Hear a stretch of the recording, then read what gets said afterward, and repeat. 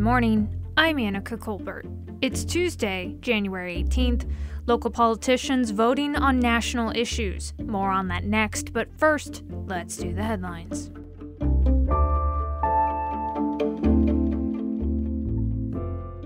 A month-long strike by trash haulers in the South Bay ended on Monday with an agreement between unionized sanitation workers and the waste hauling company, Republic Services. Republic Services says the offer was their, quote, last, best, and final offer. The agreement came hours before a deadline set by San Diego Mayor Todd Gloria, who had threatened to take actions to compel Republic Services to honor its obligations. Details of the contract were not released, but the company says it includes significant pay increases and other benefits. As the Omicron surge keeps demand for COVID-19 testing sky high, a new pop-up testing site has opened up in the Zion Market parking lot on Claremont Mesa Boulevard. The testing site is the result of a partnership among San Diego City Council member Chris Cate, the Asian Business Association of San Diego, and Broadway Health, the company running the site. It'll be open Monday through Friday from 9 a.m. to 5 p.m., and it's free for everyone. After a record low last winter, the number of monarch butterflies is up this year. Encinitas Butterfly Farms owner Pat Flanagan says that could be from people planting more milkweed in their gardens. Milkweed is native to the region, and it's the only plant that monarch butterflies will lay their eggs in. Last year, there were fewer than 2,000 monarchs counted in California. This year, so far, there's been more than 50,000. But scientists still don't know why we're seeing such a dramatic increase. From KPBS, you're listening to San Diego News Now. Stay with me for more of the local news you need. Donations come in many forms: a sustaining membership, a one-time gift, even that extra vehicle you no longer need. Learn more about the advantages of donating a vehicle. Here's how. Go to kpbs.careasy.org or call 877-KPBS-CAR.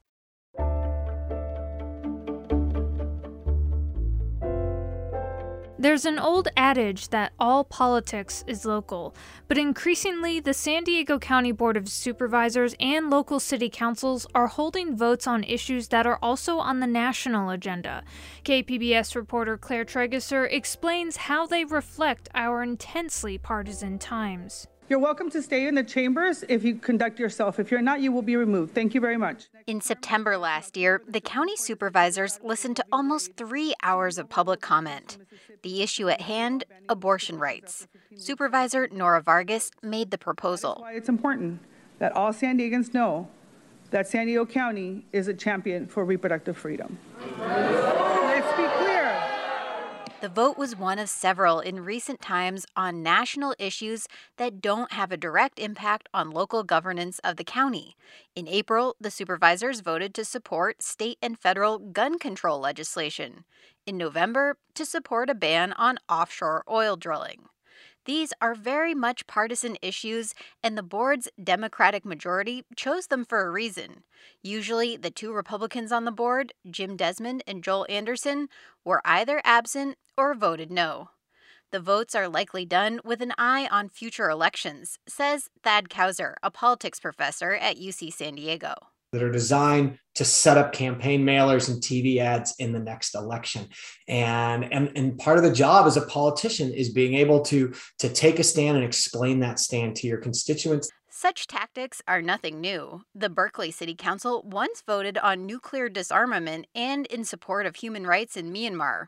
Hardly issues a city government has any jurisdiction over.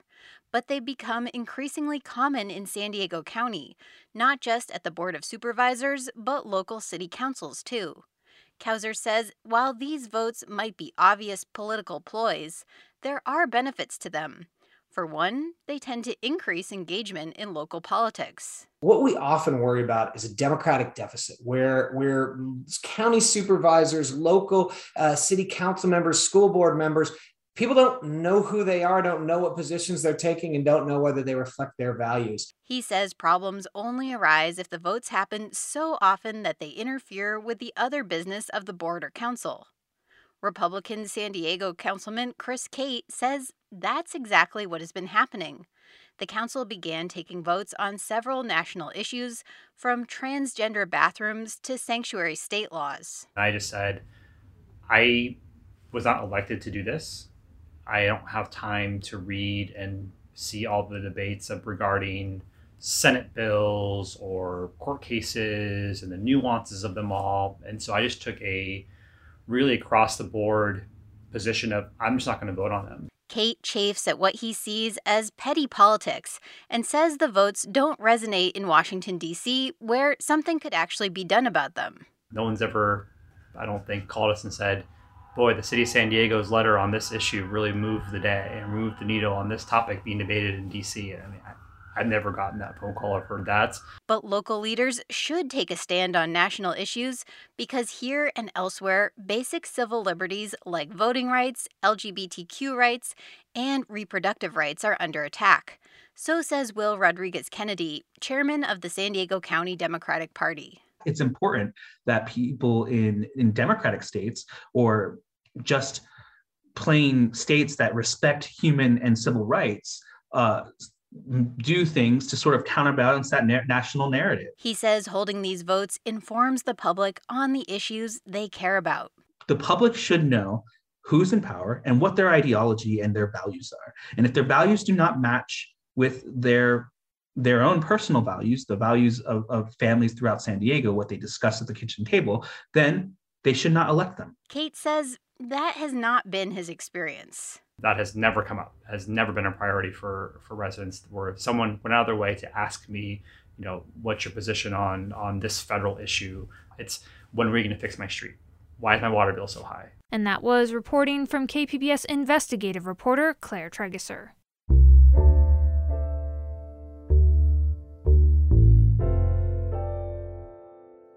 California utility regulators have quietly removed a controversial plan to reduce the benefits of owning solar from their late January agenda.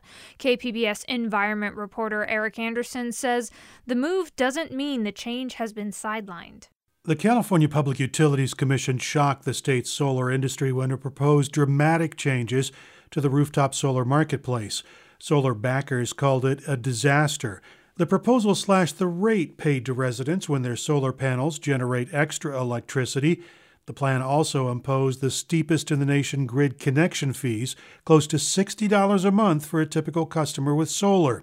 A final decision on the plan was expected to be made by the Commission on January 27th. But it is not on the agenda, released late last week. Solar backers say that's not necessarily good news. It may just mean delaying the change. However, the governor has hinted publicly the proposal needs to undergo some changes before regulators make a decision. And that was KPBS environment reporter Eric Anderson. In Imperial Beach, the holiday weekend ended with another round of beach closures. KPBS border reporter Gustavo Solis has an update on the cross-border sewage pollution. Surf in San Diego has been firing all week. It's been the best swell of the year, so says Imperial Beach surfer and mayor Serge Dedina. Every surfer on the coast knows we've had one of the most epic swells, in a year, right? Just perfect surf everywhere. Dedina surfed Ensenada, Sunset Cliffs, and La Jolla this week, but not Imperial Beach. In fact, it's been more than 2 years since Dedina last paddled out in his hometown break. I haven't surfed IB since October 2019. Pretty much every time I went in the water before that, the water's polluted. The last time I surfed here, the water was polluted. And I'd go in the water, and then we have to let the lifeguards know, and then authorities know that the beach was polluted because you're in the midst of sewage. And I got so sick. I had 2 ear surgeries, 2 sinus surgeries that I just can't afford to get sick anymore. A recent study by the Scripps Institution of Oceanography at UC San Diego shows that the water might actually be even more polluted than we thought. The study came about because researcher Falk Fennerson kept hearing IB surfers say that the water smells funny even after tests showed it was safe for them to swim. What would happen is the surfers would say, hey, we taste, like during South Swell events, like the water tastes like laundry detergent or, chemically, or like sometimes like sewage or fecal stuff. The source of this pollution is in Mexico, specifically at Punta Bandera, where sewage from a nearby treatment plant is dumped into the ocean 6 miles south of the U.S. border. South swells push that pollution north to Imperial Beach. San Diego County determines pollution levels by testing the ocean water for amounts of specific bacteria known as fecal indicators. These include things like E. coli. That bacteria dies very quickly in sunlight.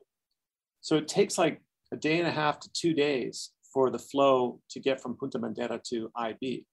So if it's exposed to sunlight in that period of time, the microbes that they're testing for are going to die. But viruses like the norovirus, which the county does not test for, do survive the journey. And it's making people sick.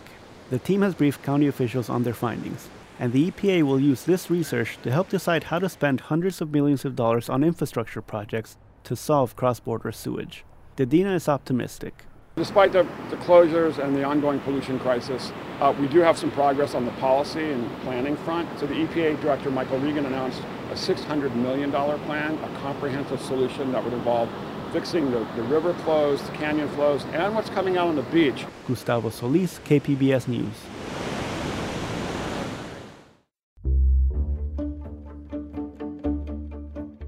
Coming up, we have a report on how the pandemic has affected the mental health of the undocumented community. That's next, just after the break.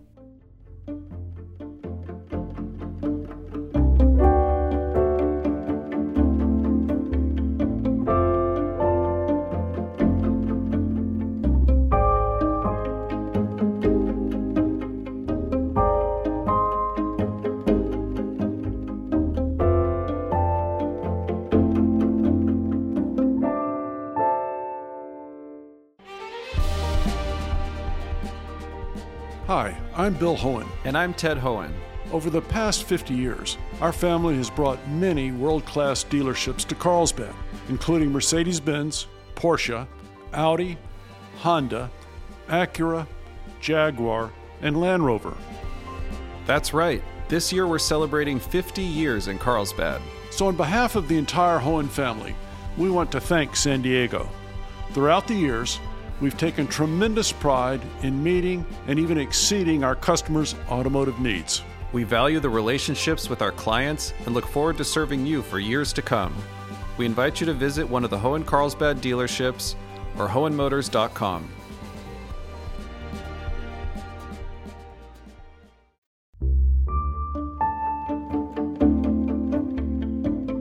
The pandemic has affected our mental health in ways we're just only beginning to understand. For the undocumented, the problems of the pandemic has created an added layer of anxiety on top of an already deeply uncertain world. From the California Report, KPCC's Robert Garova explores how the pandemic has shaken the mental health of the undocumented community. Norma Ramirez entered the U.S. without legal authorization when she was 5. She says growing up in Las Vegas, she always did really well in school. Then, Ramirez couldn't get into a college prep program because she didn't have a social security number. I grew up thinking that I could pursue anything that I wanted, and suddenly it was like, nope. Eventually, she did manage to get into college. Later on, she got temporary legal status through the Deferred Action for Child Arrivals program, or DACA. When Ramirez went to work for an immigration nonprofit, she was so struck by the mental health struggles of undocumented people that she decided to make psychology her life's work. Ramirez sought help with her own mental health, too, but she went through 3 therapists, one of whom tried to give her legal advice. They also were like, if you want to be a therapist, go to Mexico. Now, Dr. Ramirez is a clinical psychologist who works in the Northridge area, mostly with children. She says she's proud of being able to provide the culturally competent help she didn't get as a kid. Many of her clients are Latino and are in families with mixed immigration status. Ramirez says for many undocumented families, the pandemic became yet another worry in an already vulnerable existence, especially if the whole family isn't together in the U.S. Not being able to visit family if they are sick. I think it just makes the wounds deeper, can't even say goodbye or something like that. Ramirez was not immune to that stress. The continued uncertainty of the DACA program's future and finishing grad school during the pandemic took a huge emotional toll on her. Just overwhelmed with stress that, my body just was not responding the way it would have normally. Ramirez says she completely blocked out some of 2020 from her memory. She's not alone in her suffering. A national survey by an immigrant rights group found the majority of respondents said COVID-19 affected their emotional health. More people mentioned impacts to their mental health than they did to their physical health or financial situation. As an immigrant myself, I have to say, it doesn't surprise me. Juliana Macedo do Nascimento is Senior Advocacy Manager at United We Dream, which conducted the survey. Everything that has to do with COVID has an immigration component to it. If we lose our jobs, then do we lose maybe a visa that we might have that's connected to it, right? If we get sick and we have to go to the hospital, will we be picked up by ICE? Mental health concerns also rose to the surface in a survey last year of more than 1,000 undocumented undergrads at California public universities. About 1 in 3 reported anxiety and or depression at a level that warranted clinical treatment. Mercedes Valadez is a professor at Cal State Sacramento and worked on the survey. A lot of these students live in homes where they don't have their separate bedroom, where they would be able to attend class virtually uninterrupted. A lot of these students had to take care of younger siblings or children. Valadez says she'd like to see colleges hire more counselors, especially ones familiar with issues that concern undocumented people. Dr. Melanie Dominish Rodriguez is a psychology professor at Utah State University. She led the United We Dream study. Dominish Rodriguez says it was heartbreaking for her to see the level of mental distress undocumented people were reporting. But she says there were some encouraging signs, too. There were a lot of strengths, and when we looked at people's coping styles, we see that people are using mostly pretty effective coping strategies. Those strategies included meditation, exercise, and binging Netflix, too. Juliana Macedo do Nascimento of United We Dream has also had to find ways to deal with life in the pandemic, especially as a DACA recipient waiting to find out if the program will survive. One of the biggest breakthroughs I've had in therapy was finally accepting and realizing that it's a completely reasonable and rational reaction to my circumstances to have anxiety and depression. It's not that there's anything broken inside me, she says. It's just my situation. And that was KPCC reporter Robert Garova. And that's it for the podcast today. Be sure to catch KPBS Midday Edition at noon on KPBS Radio. You can also watch KPBS Evening Edition at 5 o'clock on KPBS Television. And as always, you can find more San Diego news online at kpbs.org. I'm Annika Colbert. Thanks for listening and have a great day.